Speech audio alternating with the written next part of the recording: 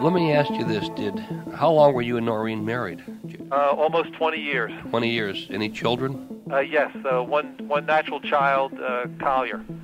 He's 16 right now. Oh, I was 16. See, I'm smart. Well, how does he feel about all this? I mean, this... Well, he's very distraught. He was manipulated by David Messmore of the Mansfield Police Department and a few other people. So let's just get a couple of things straight. I did have a relationship with Dave Messmore and his wife. Wonderful people. And they were probably the biggest reason at that time in my life that I didn't want to end my life, or that I at least made it through. The only person that's manipulating Collier is my father. Testimony continued today in the most notorious criminal trial in Richland County history. Dr. John Boyle is accused of killing his wife Noreen and burying her body in the basement of his new home in Erie, Pennsylvania. The 12-year-old son finally took the stand. As I heard a scream, I heard a thud. It was about this loud. We, the jury, find the defendant guilty. When I was 12 years old, my testimony sent my father to prison for murdering my mother. This podcast serves as a type of therapy and reconciliation for myself, and it is my hope that it helps anyone who has experienced deception, betrayal, and dark trauma. I'm Collier Landry, and this is Moving Past Murder. Hey movers, what's going on? Welcome back to another episode of Moving Past Murder. I'm your host, Collier Landry, and man, do I have an episode for you guys today. Woo! I've reached back into the archives on this one for all of you, and I'm really excited to talk about it. But first, and actually for those of you that subscribe to my Patreon, you are already kind of privy to this episode because I did a post on this a few days ago sharing the material that I'm sharing with you guys today. So just know that you get first-hand access when you subscribe to my Patreon, which is patreon.com/Collier Landry. All the money goes here to support this podcast, which currently is ad-free, but not for long. But your support is what makes this program possible and allows me to create the content for you guys that, that I feel best suits you guys, my audience. And I know from the responses that I get on social media, and now I'm on TikTok, check it out, that you guys are really enjoying what I'm doing. So your support is appreciated if you can. And if you can't, at least subscribing to the podcast, downloading, telling your friends about it, wherever you get your podcasts. That helps a lot. It really does because, I love doing this for you guys. So there's my little sales pitch. Anyways, today's episode is super cool. And I don't know if it's super cool or not. We're going to find out because it's all going to be live, as a live to tape, if you will. And speaking of tape, yes, there is a tape. Okay, so but first of all, let's get to viewer questions. My DM of the week. So today's DM on Instagram, and it's a very long message, but I'm going to sort of just read through the highlights here. Good evening. I just wanted you to know that I've spent most of the day listening to almost all your videos on YouTube. To go through such a traumatic event and be empowered to speak about it is something I aspire to do one day. When I was 17, I was in an abusive relationship with a man much older than me. Being 17, I was naive and had severe attachment issues with my father, who abandoned me. So having someone shower me with affection was the best thing in the world for me. Little did I know that this man was a sociopath.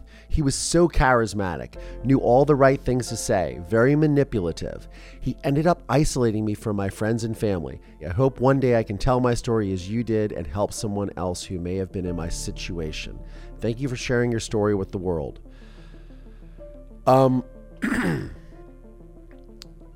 It's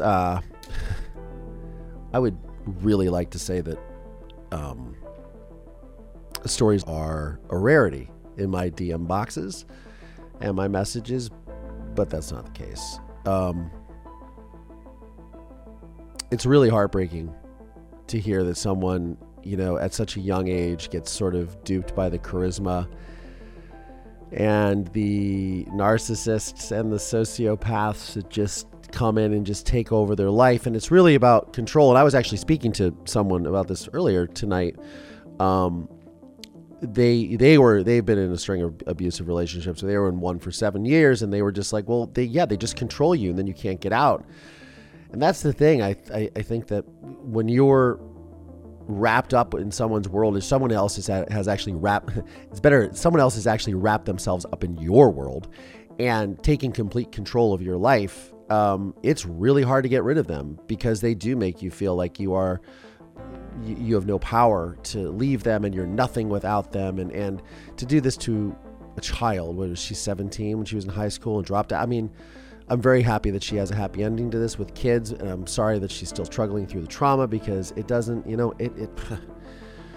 it's tough, man. It's tough. God, I feel for her. So thank you for sharing that with me, and we are all pulling for you. But thank you.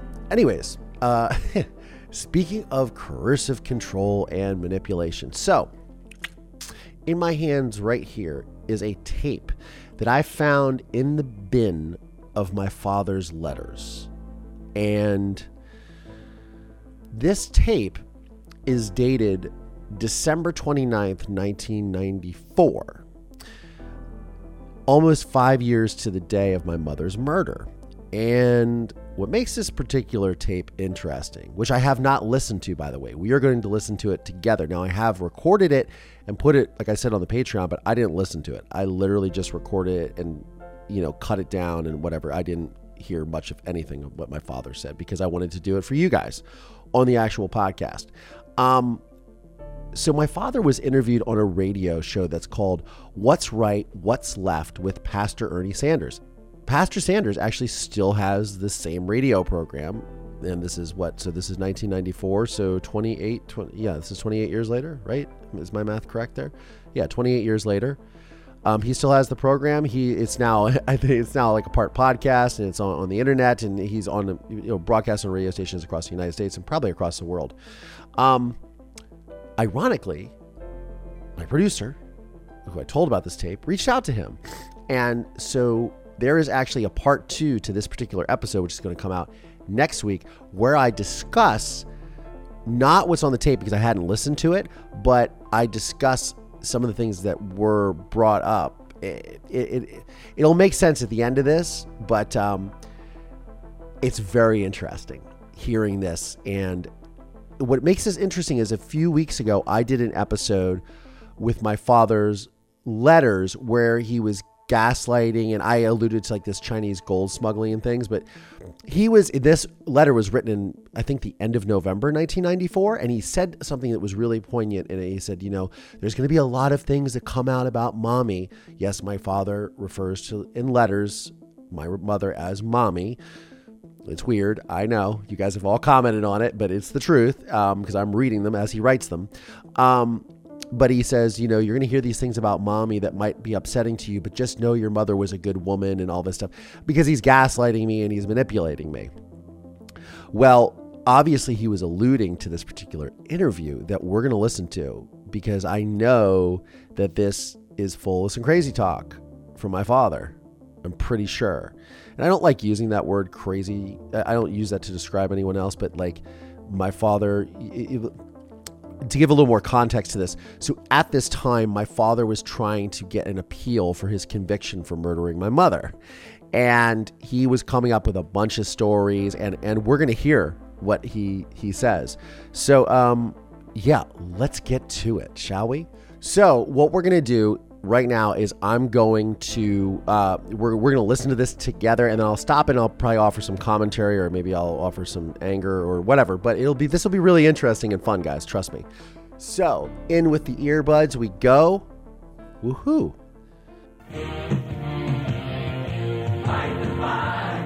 Music's interesting.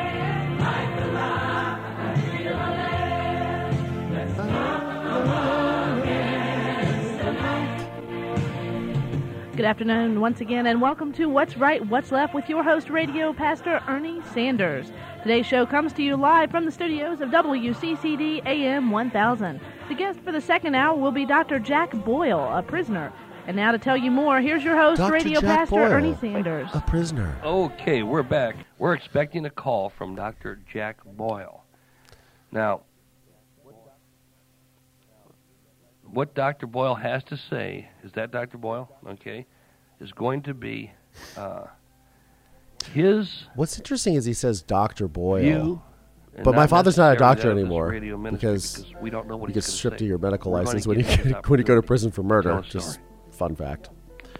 Dr. Boyle, are you there? Yes. Say hi to all of Cleveland. Sanders? Yes, this is Hi, Pastor how are you? Sanders.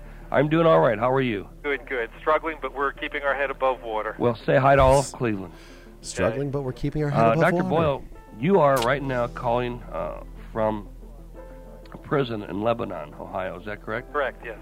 And you're spending, well, let you tell the folks who you are and tell them your story. This is your opportunity to get your side of the story out.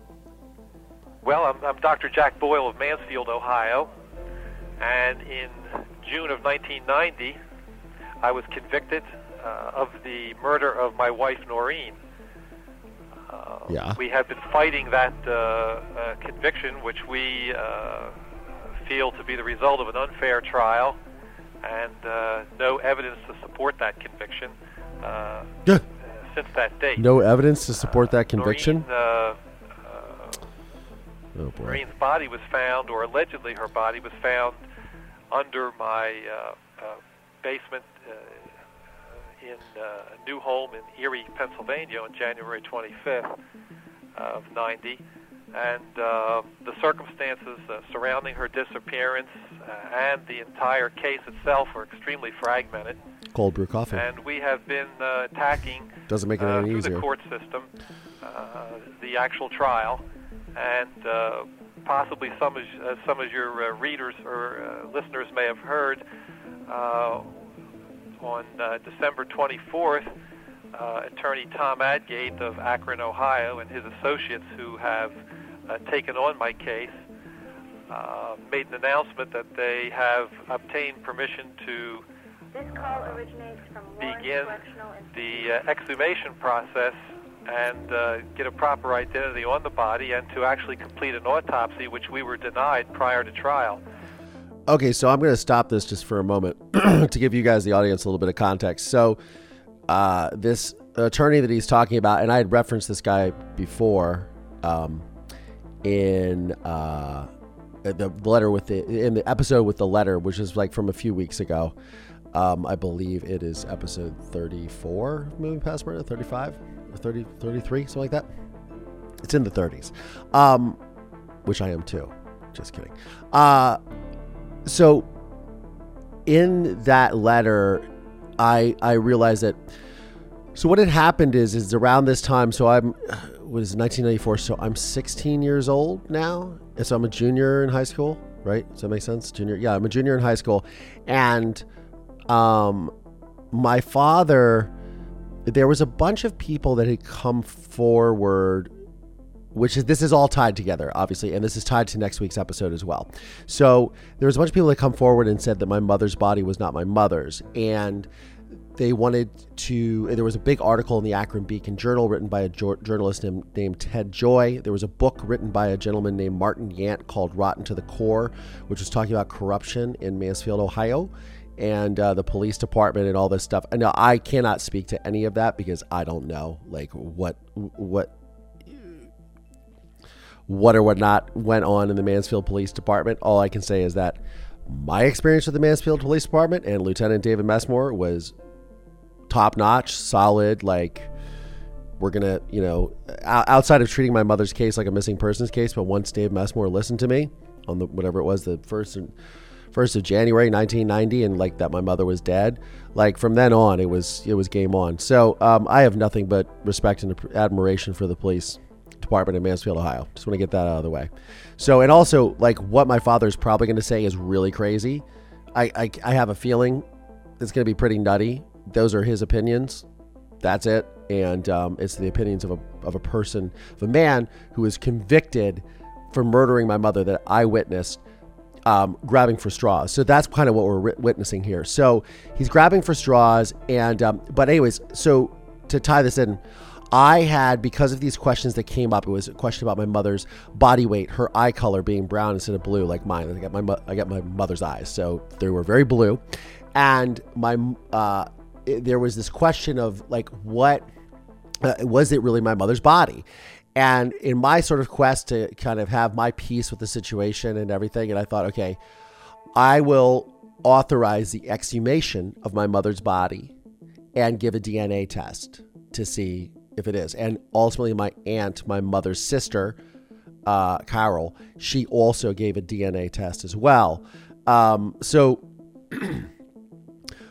that is how they figured out that it was my mother's body, right? So to give the benefit of the doubt, as a child who was healing and who, I guess, honestly, at the time, maybe there was still this little small part of me that was hoping that wasn't my mother's body. Then maybe my mother was going to come back and, reappear like nothing ever happened. I mean, I think ultimately when you're a child that goes through a trauma like that and your mother is taken away from you so abruptly and so horrifically, I do think that you most certainly probably try to, you just try to really, you never really let go of hope that maybe it's wrong. Like maybe she really is going to come back and see me. And to be honest with you guys, and this is just me being real here, I did have a lot of those feelings growing up. Like maybe this would still happen. And I would say that probably even when I moved to LA, I was like, maybe I'll see her on the streets. And I know that was not going to happen. But I think there's a small part of you inside that really hopes that maybe this shit isn't true and that maybe it's all been a nightmare and you'll wake up one day and everything will be right as rain. Of course, that's stuff that dreams are made of. But anyways, let's continue. Determine the cause of death. All right, now what did they claim was the cause of death? The cause of death that was claimed by the state of Ohio was that suffocation by means of a plastic bag placed over the head and blunt trauma to the head. Now, there's a couple things that I'm a little concerned about or have some questions about. First of all, when they set bail on you, what was the bail they set? The bail was actually set at $5 million cash. Now, that's just not unusual. That's absolutely outrageous. I'm not quite certain of the details, but I believe that Noriega's bail may have been maybe $2 or $3 million, and I think Leona Helmsley was about $2 or $3 million. Yet in Richland County, my bail was set at $5 million cash. Do you have any ideas on why that was the case? I mean, obviously they didn't want you to. Really? Are we talking about? We're talking about bail. Why so high?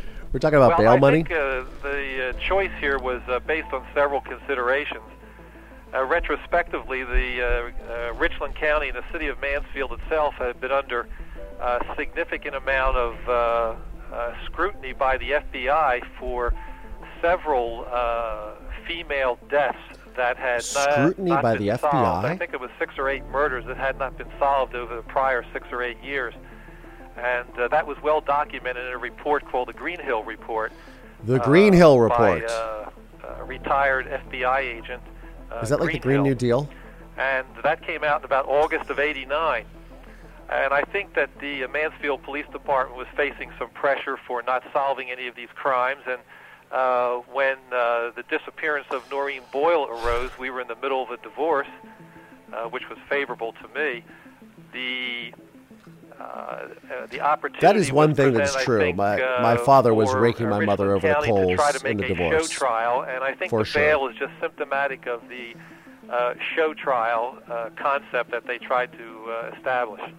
All right, there's been a lot of question about a lot of these murders and possibly the Mansfield Police Department being involved or tied in some way to some of these murders. Have you heard any of that talk?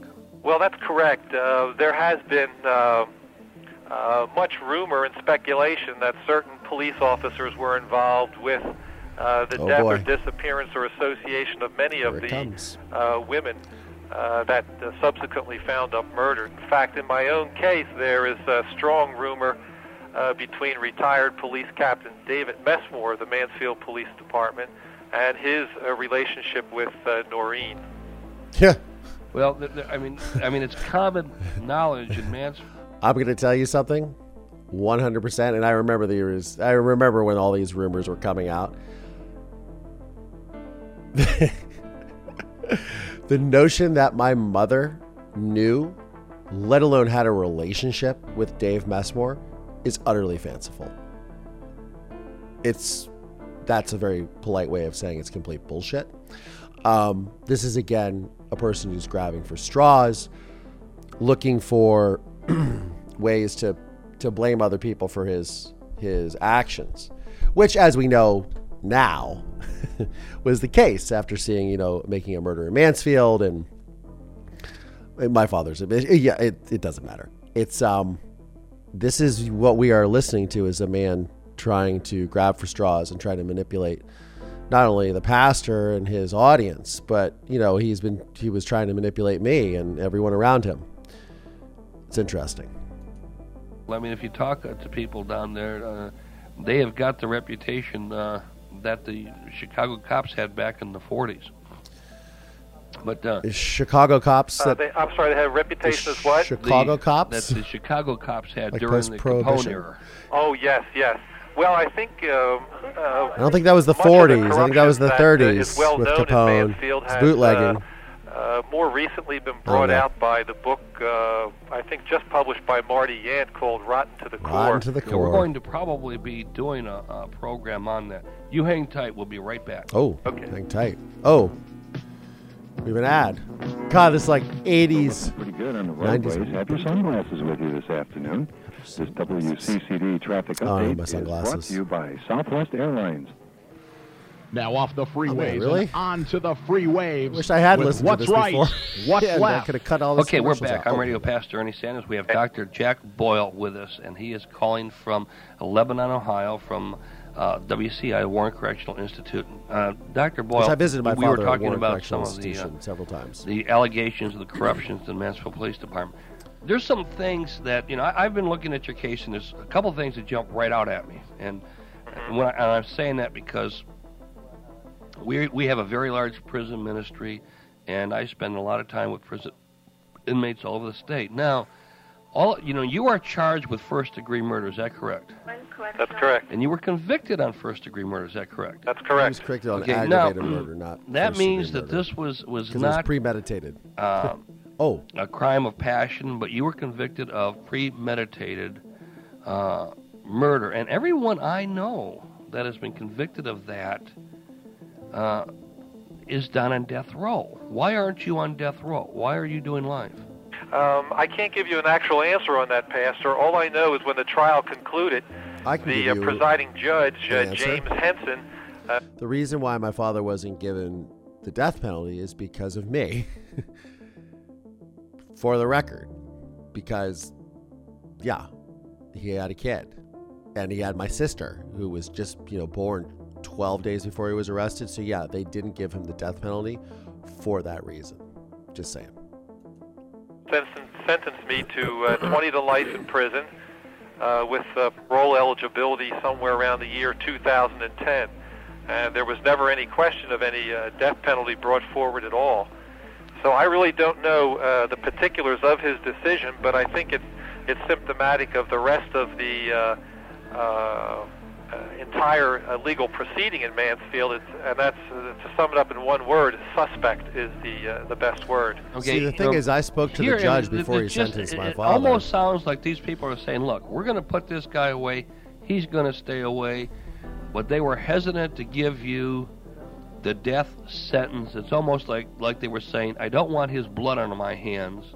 We really don't believe he's guilty of first-degree murder, but we've got to keep him out of the way.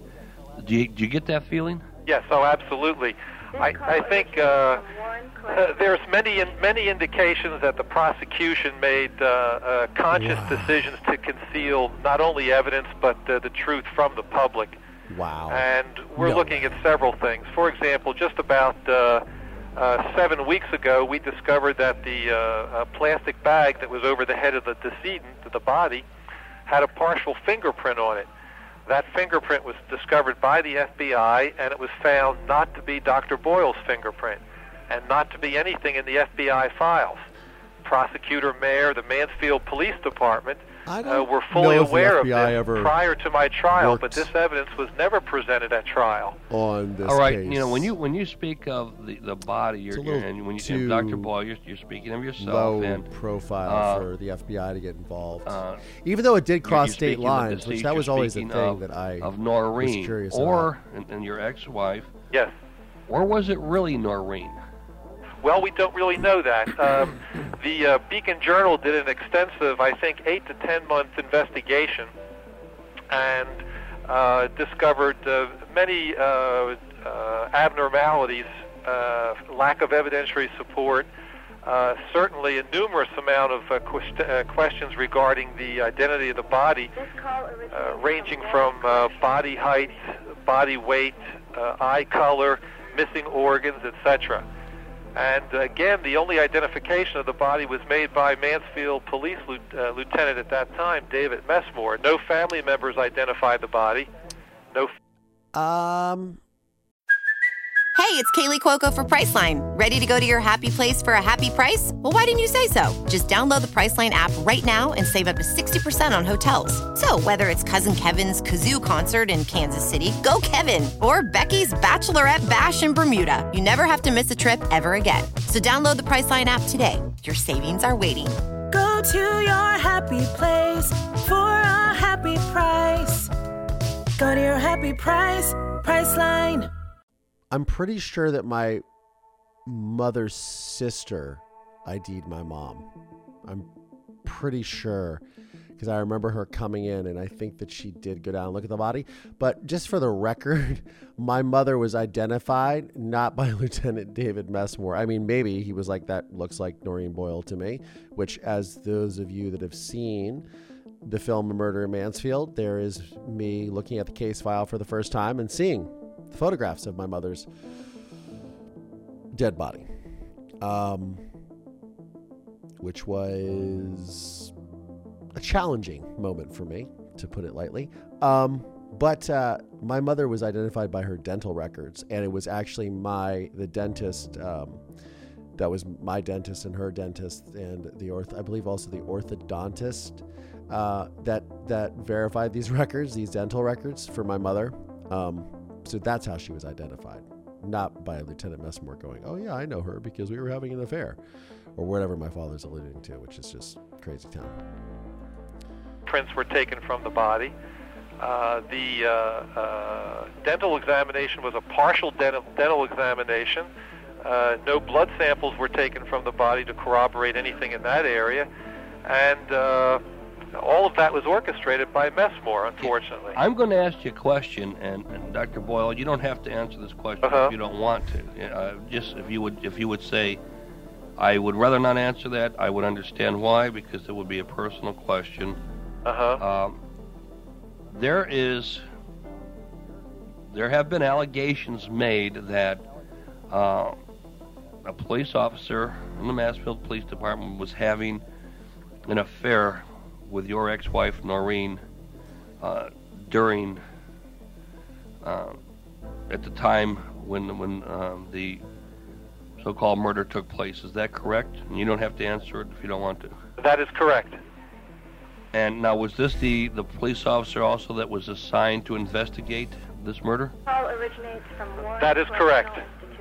Boy, there's just a lot of strange things taking place here. I mean, this is this whole thing it stinks.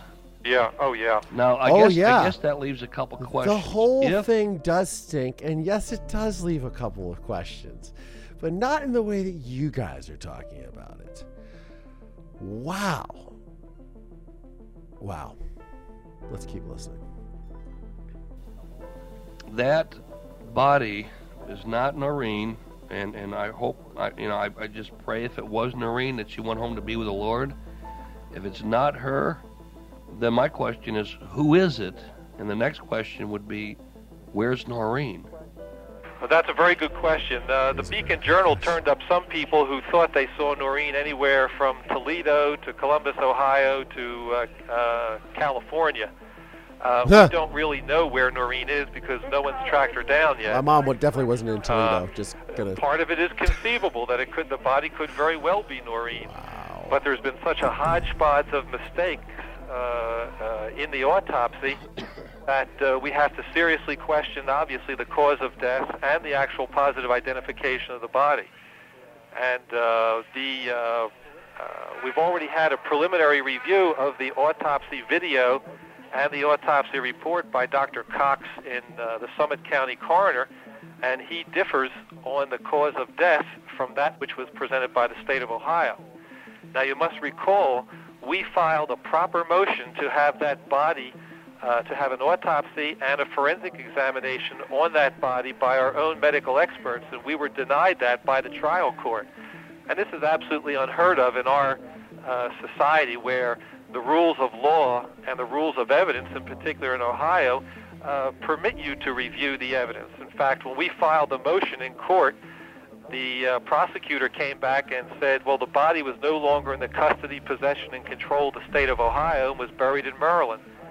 And our request to examine that body was filed within 6 days after my arrest. So it seems like that there was a real hurry to get that body, and that's not normal. That body's what? That is not normal procedure. Oh, no, absolutely not normal. In fact, ironically, or however you want to look at it, when the announcement was made by Tom Adgate that we're exhuming the body, the Richland County prosecutor, James Mayer, came back on the front page of the Mansfield News Journal yesterday and said that he is going to oppose any exhumation. So here's a couple of things that are super duper interesting and very easy to gloss over if you don't know the facts. So the difficult thing here is my mother's body was buried in wet concrete. She was dead for 25 days. So, if you think about that, if you think about the fact that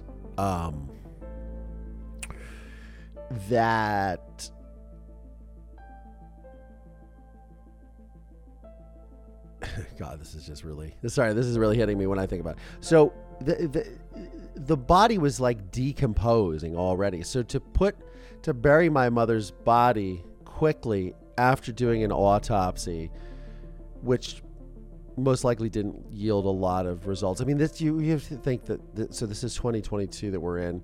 This is 32 years ago. Forensics were not what they are now, right? It's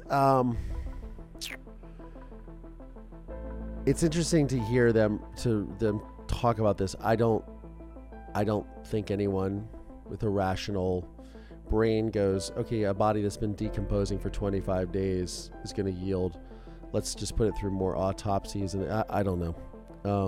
Doesn't make a lot of sense to me that they thought they could get another autopsy. Who knows? This is a man who has no legal standing in the case. We have probable cause, number one. We have the permission of the next of kin to exhume the body. And this man now does not want this body exhumed. We're going to have to break right here for a break. We'll be right back. This is getting more and more interesting, folks. No ID found. No ID found. And now back with more of What's Right, What's Left. Here's Radio Pastor Ernie Sanders. Okay, we're back, and we have Dr. Jack Boyle. And, folks, we're giving Dr. Jack Boyle his opportunity to come and tell his story. And the reason we do that is because I don't know what Dr. Boyle is going to tell you. I'm asking him some questions. I have some information on his case. But the bottom line is everyone should have an opportunity to tell their story. In today's society, it's getting harder to do that. Our judicial system is becoming more and more corrupt. And I want to praise God that we still have some honest judges. We still have some honest attorneys. But, we have to look at it and face the facts. That is what's happening out there. And we're here to warn you, to let you know, because we need to make some changes. And I am a person I believe, look, if you do the crime, you should receive the punishment. Yeah, you should. The crime, you need to receive the punishment. Absolutely. Do the crime, gotta do the time. Do the time. I am very, very 100% in favor of justice. And justice means also that you should have a fair trial. And that's the problem. My father's trial. 10 years ago, 15 years ago. My father's trial was 3.5 weeks. That's a long time. No, it might have even been longer. Unbelievable. Let's go back 15 years ago. If you would have told me that this type of thing was taking place, I wouldn't have believed you. But after sitting in courtroom after courtroom after courtroom and hearing the things that I'm hearing from prosecuting attorneys, the guys I always thought were the good guys. I thought these guys, they were telling the truth, okay? And the judges were the good guys, and they were going to tell you the truth. And the people on trial were normally the bad guys, and that's the way it worked. But folks, I got to the point where I had a hard time distinguishing between the players. Who was the biggest crook? And I hate to say it, but that's happening more and more often. Do you find that to be the case, Dr. Boyle? Yeah, yes, I do. I had the same attitude prior to my own trial because I thought things were truth, justice, and the American way, but it's not that way in the courtrooms as I experienced it in Richland County. In fact, I would dare say that the search for truth is not in the highest tradition of the prosecuting attorney's office in Richland County. Winning is the bottom line. By all means, win at any means. Oh, yes, absolutely. I think there's a complete abdication of the responsibilities to the Constitution as manifested by Richland County. There's no doubt in my mind. We're talking about critical evidence that was denied the jury's review. There's no way the jury could have made any type of quote-unquote rational decision to convict when they never heard the evidence of a different cause of death, perhaps a different time of death. In fact, there was no time of death ever given. All the mistakes that were made in the case, it's just an inclusion of additional materials that are relevant to the determination of the merits that were never even brought out at trial. So it's very easy to say that the legal conclusions that were reached in the prior procedure are plainly erroneous in legal terms. The trial was all fouled up, and that's a generous term right there. Well, absolutely, and I've seen this in case after case after case. My own experience, one time I went to get a bottle of pop downstairs. Bottle of pop, because we're all from Ohio in the Midwest. We say at pop. That machine, the prosecuting attorney, I was a witness in a case for the defense, and the prosecuting attorney actually came to me and asked me if I couldn't lie, then to at least not say anything when I was on the stand. And this was the very same guy that sat next to me at a men's prayer breakfast. Boy, I tell you, I felt like taking that man out and just whipping the dickens out of him right outside. But it's unbelievable that these things take place and these things happen. You should have had an opportunity to give your side of the story. I mean, you should have a fair opportunity. So what's going to happen now? Are you going to be able to get a Marine's body exhumed? Well, we're getting the body exhumed. We don't see any difficulty with that, even though Attorney Mayer has made a grandstand approach to the public in Mansfield that he's not going to permit such an exhumation. What are they afraid of? What is it they're afraid of? That's the first question that came into my mind when I heard that. I think any logical, rational human being would say, what is he trying to hide? And it's quite obvious Mayer is covering up something or wants something covered up. Do you think that it's possibly, it's just complete if it's bullshit, not Marine's and body, it's like, hey, we don't want to put body it is there, is what he doesn't want people to know? We don't want the family, we don't want the community to go through this bullshit again. I mean, I would think that's a pretty valid reason to not go through all of this. I don't think it's a cover. Like, what are you going to find after? It's just, this is... See, this is, as as they're trying to say, well, this is the fucked up side of the justice system as far as, people not getting justice. No, this is the fucked up side of the justice system. This is why the American justice system, love it or hate it, is, it's completely flawed, and there's a lot of, malfeasance that goes along with it, but it is still the best justice system in the world. And this is why, because here's a guy who clearly killed his wife, whose son witnessed it, and testified in court for 2.5 days against his father, and then goes. This guy's been in prison for almost 5 years or 4 years, or my father had been in custody for 5 years at this point, and he's still allowed to make these accusations and still allowed to go through with an appellate process and still allowed to request the exhumation and get the exhumation of the body, to get a DNA test to see if it yields anything. I mean, not a lot of people get that opportunity, especially don't get it. I mean, it's so as much as this, our radio host here, and this is, this is not his fault anyways, but, as they want to say, well, there's issues with the justice system.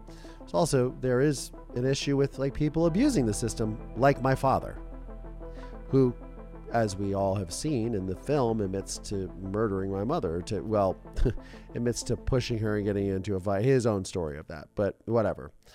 This is a man grabbing for straws to try to get out of prison. Could very well be. I mean, I think this whole thing was a certain willingness on the part of the prosecutor to subordinate the law to perhaps his own political interest. I mean, he comes from a family tradition of corruption. His father was removed from the trial courts in Mansfield by the Ohio Supreme Court several years ago. And he appears to be carrying on the same family tradition at one level. Well, all right, let's just take it. If they exhume the body, and you believe that's going to happen, right? Yes. And it's not Maureen, I guess. Noreen. What's going to determine on what happens Noreen is her from name. that point will be determined by who the body is. Is that correct? Yes. Well, I think in very simplistic legal terms, if the body is determined not to be Noreen's, then I will be released from the penitentiary because I'm charged with murdering Noreen. And if the body doesn't match up, well, then bingo, that's the evidentiary support does not hold up. Well, wait a minute, but you still have a body, and the body was still supposedly found in the house that you owned in Pennsylvania, correct? Correct, yes. Well, I mean, aren't you going to be charged in that case with the murder then of whoever that is? Well, I really don't know what's in the prosecutor's mind. The interesting feature on that body, by the way, is that it was found on January 25th under fresh, wet concrete. And fresh, wet concrete was found on the wall of the basement when I was charged with burying that body and cementing that gravesite December 31st or the first 3 or 4 days of January. So it's very peculiar that the concrete would be that fresh almost 30 days later. But I have no idea what the prosecutor will do in terms of do we really think if that the my body father is not Noreen. Well, buried the body straight away and from had what the I concrete understand, and from what I everything read in the paper, they're basing this on the fact that they traced a jackhammer that was rented by you. Is that correct? That's correct. However, the jackhammer was never proven to be used. There was no evidence presented at trial that showed, number one, that the jackhammer was used, or that the concrete that was dug up, the concrete samples that they had, were dug up by a jackhammer. Everything was based on assumption and presumption.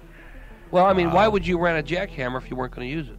Oh, well, the jackhammer was rented in conjunction with Mark Davis, a friend of mine in Mansfield who was going to use it on his property, a new office, and I was going to use it to get some bricks dug up in the back of my Hawthorne Lane home.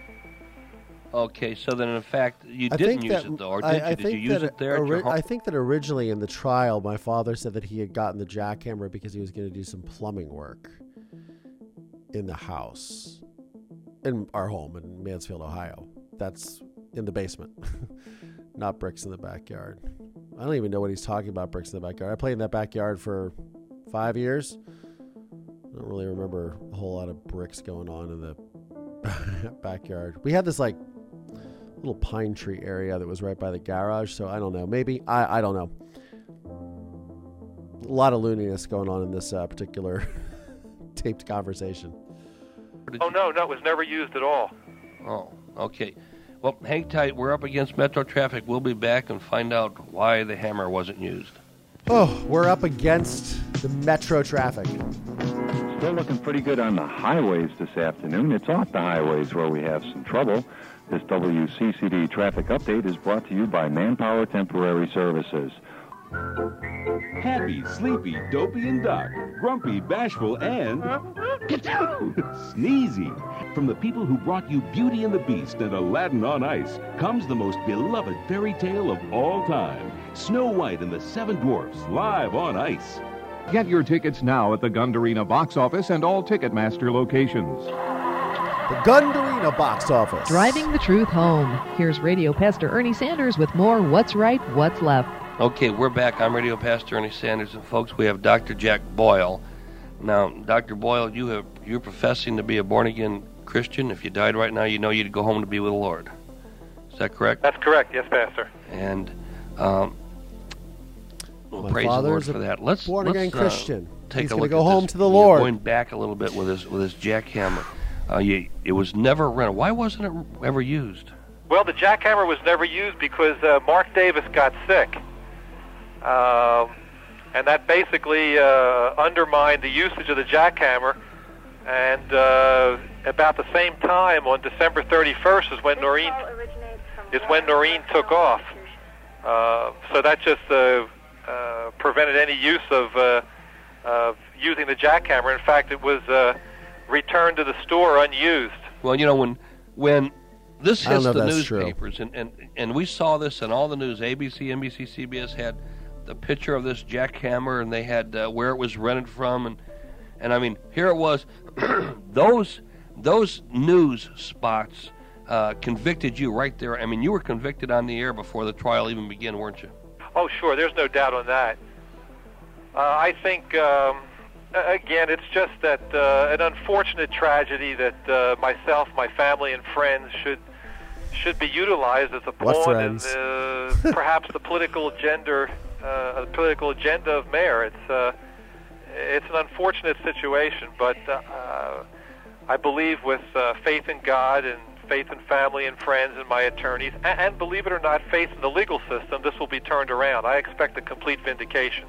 Let me ask you this, and again, I know that this is a man who murdered his wife. And, I know you have personal but he expects a here, vindication. It's understandable. Do you think that you were double-crossed by Noreen and the police officer that's investigating this case?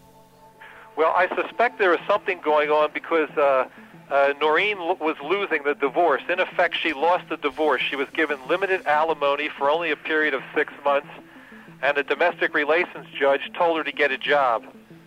And that's what it boiled down to. And I remember that. I remember my mother being very upset. Would not be obtaining any of the large... I remember that my mother was upset by that. Also, this is what happens when your husband has all the money after you put him through medical school and you're doing all his books and taking care of his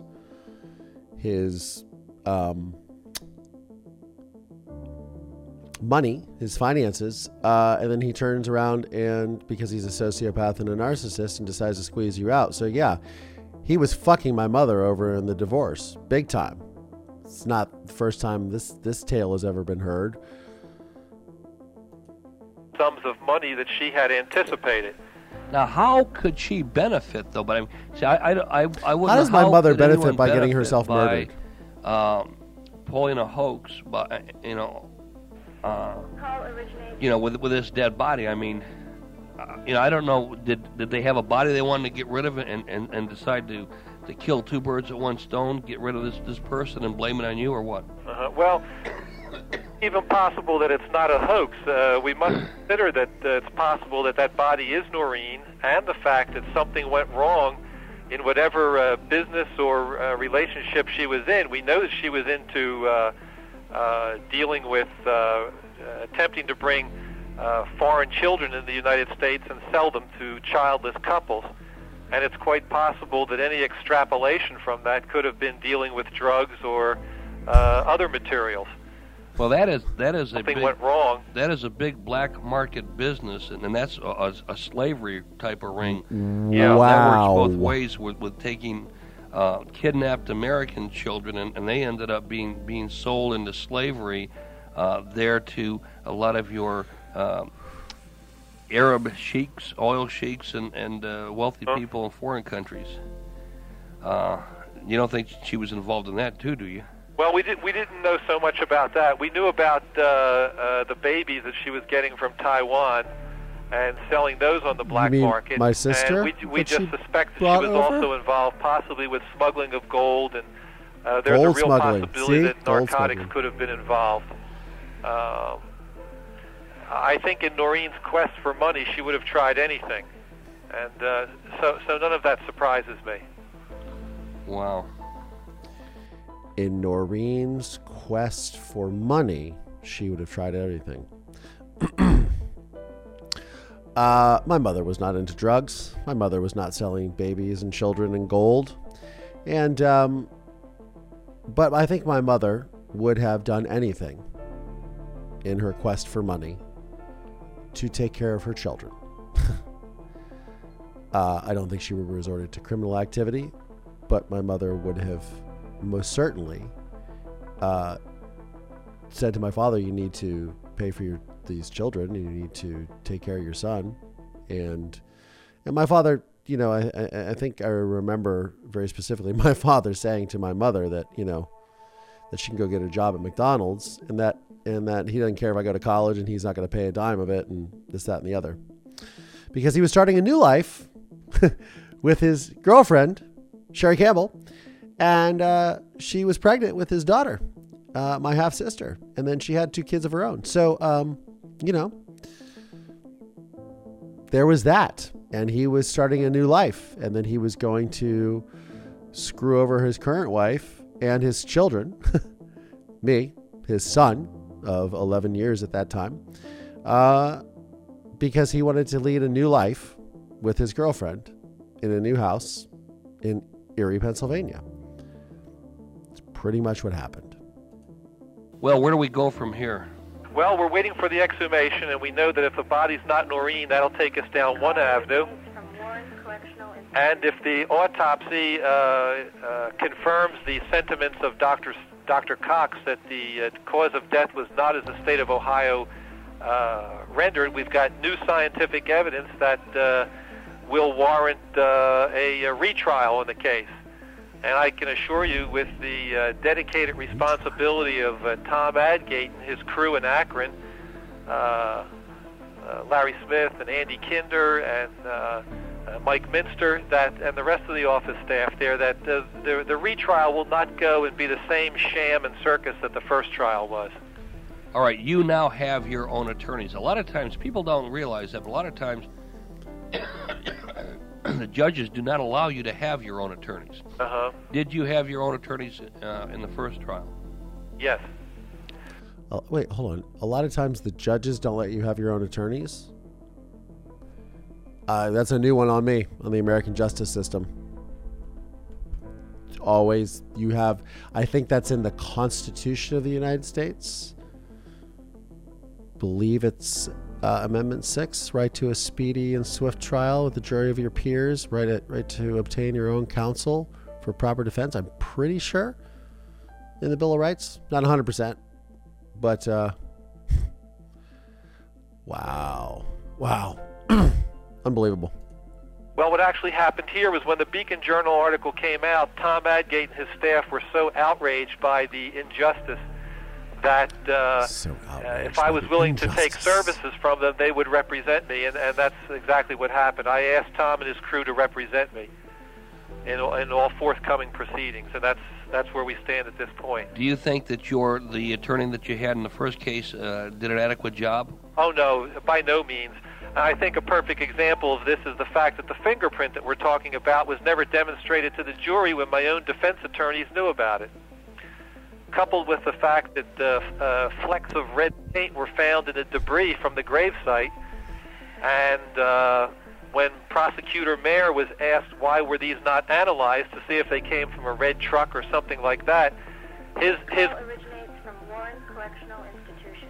His comment was that the red paint chips did not fit his theory of the case. Well, certainly, Dr. Boyle only had white vehicles. He didn't have any red vehicles. So I think to put out anything that would be exculpatory in that fashion for me would not have suited his objectives. Let me ask you this: how long were you and Noreen married? Almost 20 years. 20 years. Any children? Yes, one natural child, Collier. He's 16 right now. Oh, I was 16. See, I'm smart. Well, how does he feel about all this? I mean, this is Well, really... he's very distraught. He was manipulated by David Messmore of the Mansfield Police Department and a few other people. In fact, during my pre-trial, David Messmore used to take him from the guardianship home on weekends and take him to his house. So the child basically was brainwashed into thinking his daddy's a murderer. Now, Messmore... So, let's just get a couple of things straight. I did have a relationship with Dave Messmore and his wife. Wonderful people. And they were probably the biggest reason at that time in my life that I didn't want to end my life, or that I at least made it through. There was not a lot of contact before the trial because I was the key witness.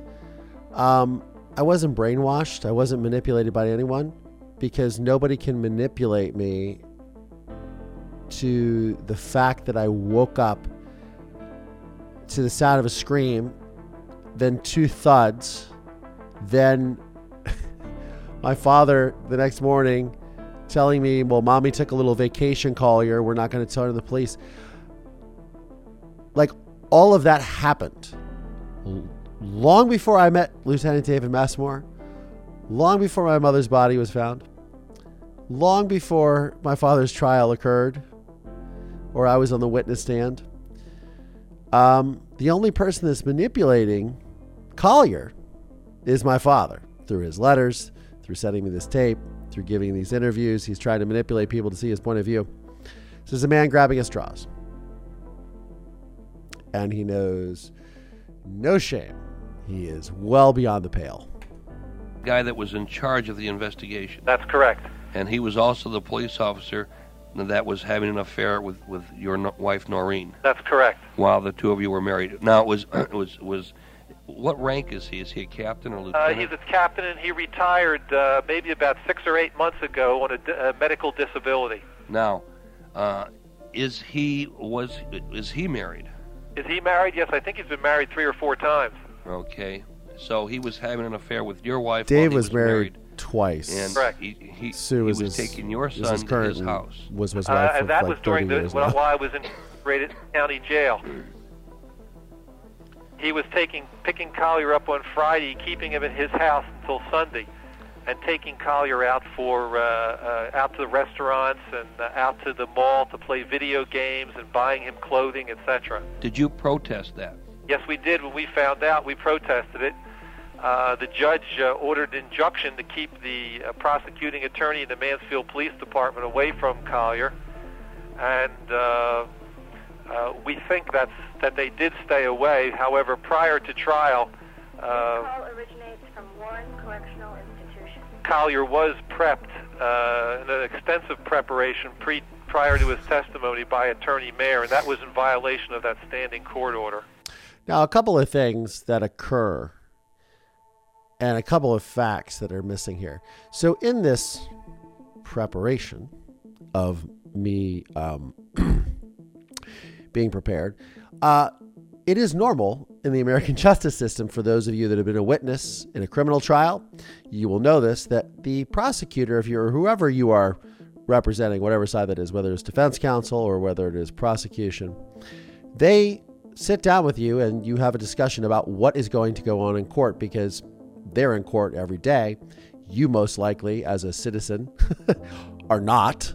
And it's a little fucking scary, just so you know, especially to a 12-year-old child. one of those conversations of this pretrial prep was, Collier, you do not have to testify if you don't want to. To which I believe I responded, over my dead body. But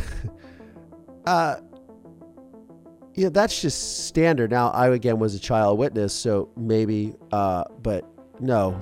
There was no discussions. There was, hey, Collier, what did you hear? They do ask you the questions that they think that they're going to, but they don't tell you what to answer.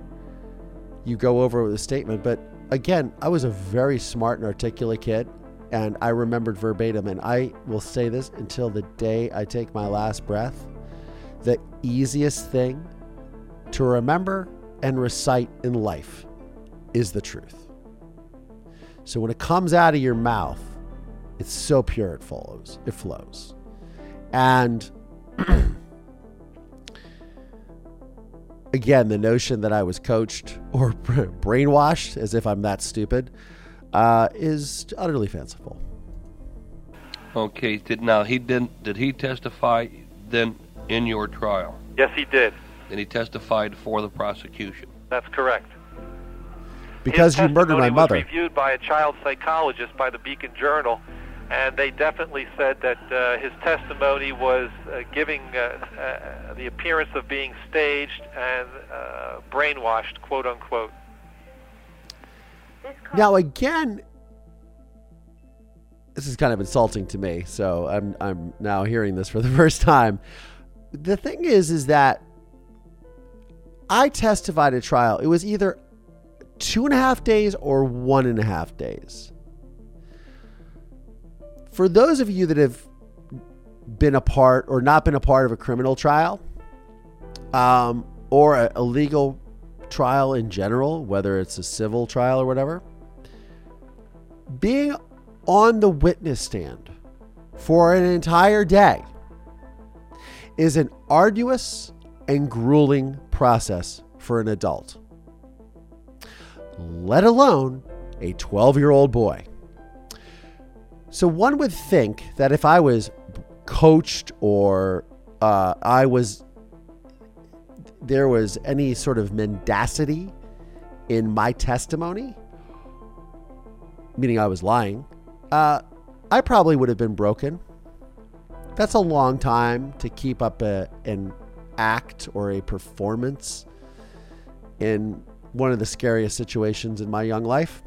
The most terrifying, not one of the most terrifying, staring down a monster in court. So, wow. That's interesting. Now, when was the last time you've seen him? Well, prior to or after sentencing, I saw him once briefly at the prison here, and the last time I hadn't seen him until just this past November when he came down with his adoptive father, George Ziegler.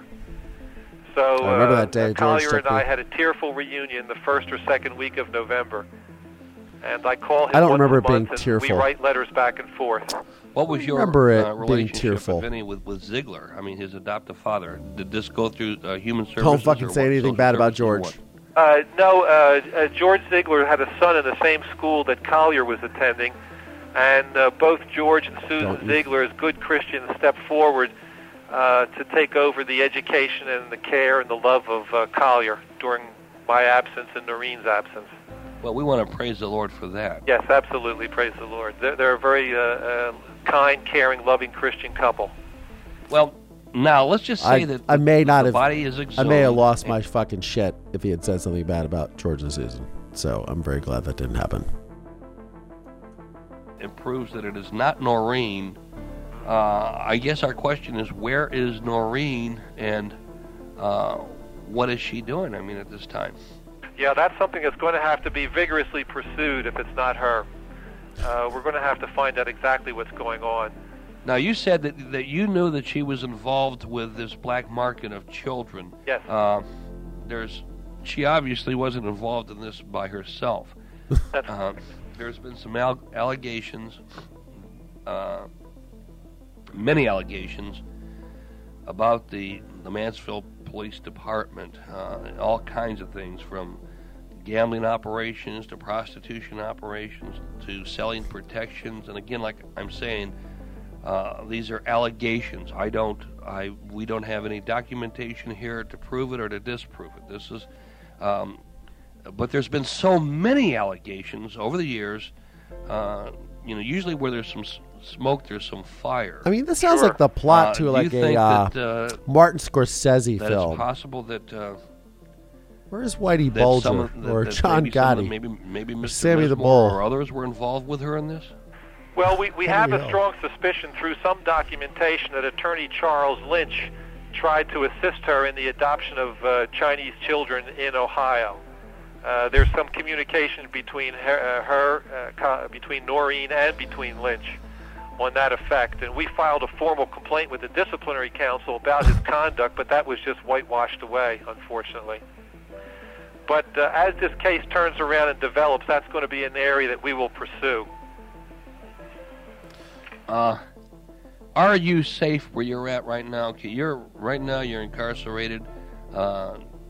If in fact this body turns out to be someone who knew too much and gotten away, or in fact if it turns out to be Noreen, there's a reason that she's dead. Correct. There's a reason. Do you fear that that maybe that your life might be in danger? I have received no death threats or anything of that nature or any threatening gestures from anyone, staff or inmates. And I think it's important to point out here that all police officials and prison officials are not corrupt. Yes, there is a core nucleus of people who fit the proverbial description of a dirty cop. Not everybody is a dirty cop, my father says. But all police officers and judicial officials are not corrupt. And we want to praise the Lord for that. We want to praise God that we do have, and we were doing that earlier on the program. We do that on a continuous basis. We praise the Lord for the pastors that have not left the gospel, that are still preaching the gospel, have not compromised. We praise the Lord for the judges, praise the Lord, who are still honest, the prosecutors that are still honest.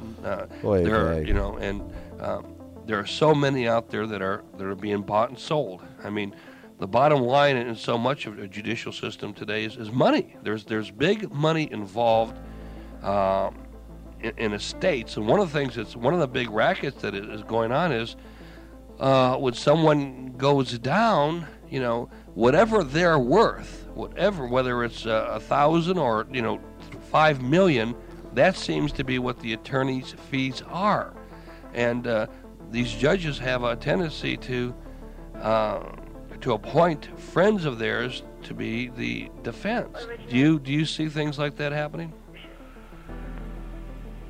Pastor, what was your last part of the question? I said, what happens? There's a tendency today. You see a lot of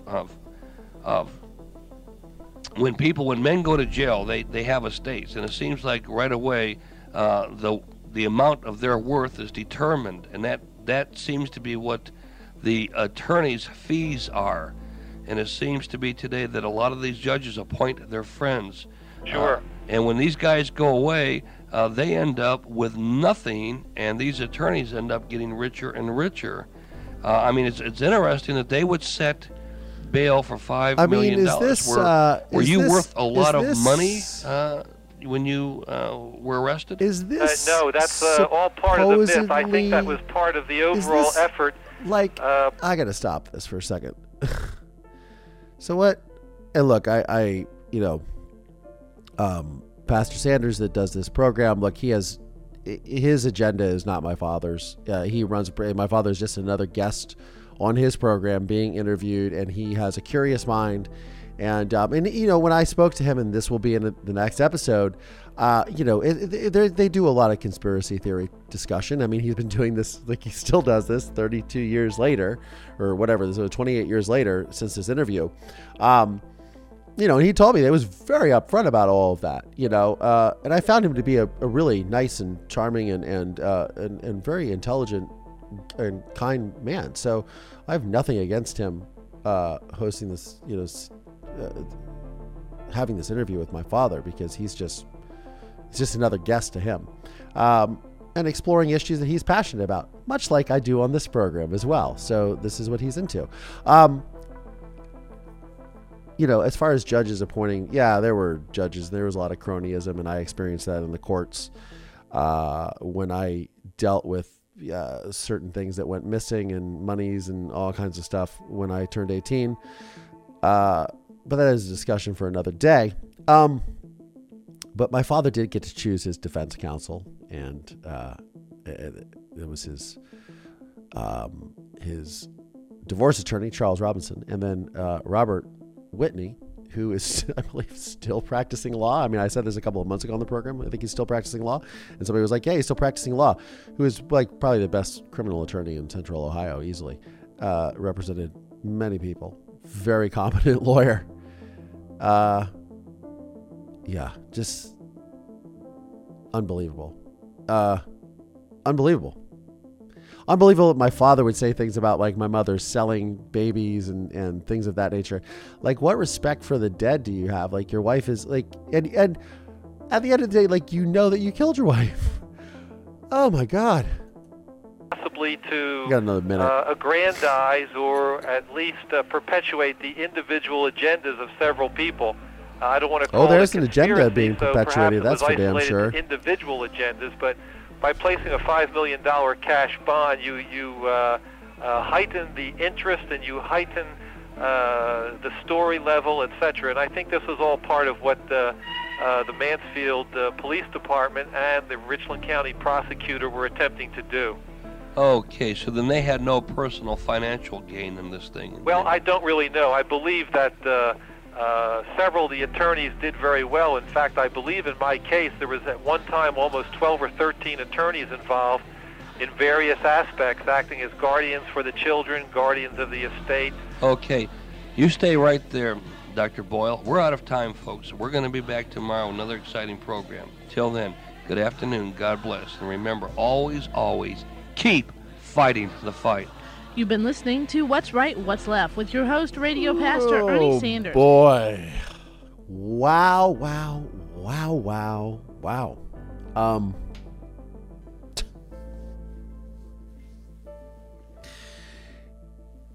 A few of my people that listen to this tape on the Patreon said, hey, did you listen to this? And I said, no, I haven't listened to it because I'm going to listen to it as I record this episode, which is what we're doing now. But they were like, you shouldn't listen to this. I'm so glad I did. There's a lot to take away from here.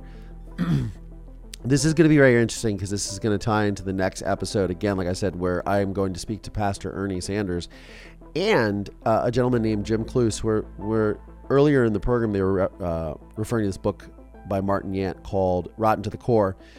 Jim Cluse was an investigator who was looking into corruption in Central Ohio with police departments and with sort of nefarious activities. Of course, he alleges the Mansfield Police Department engaging in these activities.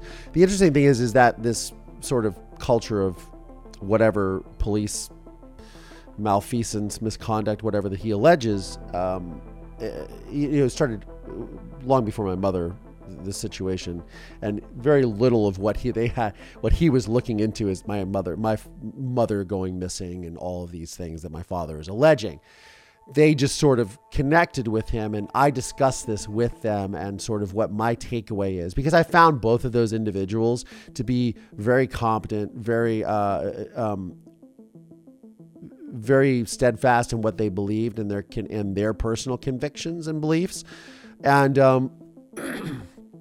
as you guys will hear in that episode, you'll I hope come away with the same thing. Like, they're not to be vilified or excoriated for what they think is the truth, and they were ultimately listening to the word of a sociopath, which is interesting. But man, there's so much to take away from this episode. I know this is run a little longer than we normally do, but I gotta say, man, that was a lot. That was really heavy. It's like 2:00 in the morning as I'm recording this. I probably will get no sleep because my wheels will be turning.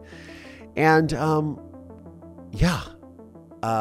I appreciate you guys hanging in, sticking in with me on this longer than expected episode. But I thought it was pretty cool to do this. And again, like, I found this tape and I was like, I got to get a tape player. I got to record this and share this with you guys because I felt this was really insightful. Sociopathy, narcissism is a dangerous thing, my friends. And, but hey, we get through it.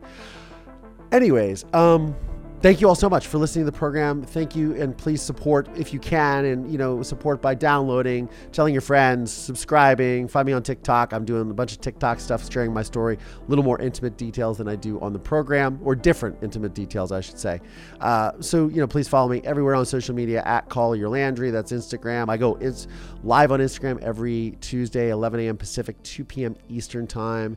And and we're going to be doing TikTok lives as well, or I'm going to be doing TikTok lives very soon. And wow, thanks for sticking in, guys. I'm Collier Landry, and this is Moving Past Murder. Thanks, y'all.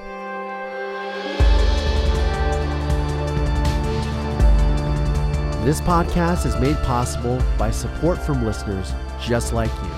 Please subscribe via Apple Podcasts, Spotify, Audible. Find us on YouTube, youtube.com/Collier Landry. The film A Murder in Mansfield is available on Investigation Discovery, Discovery Plus, and Amazon Prime Video.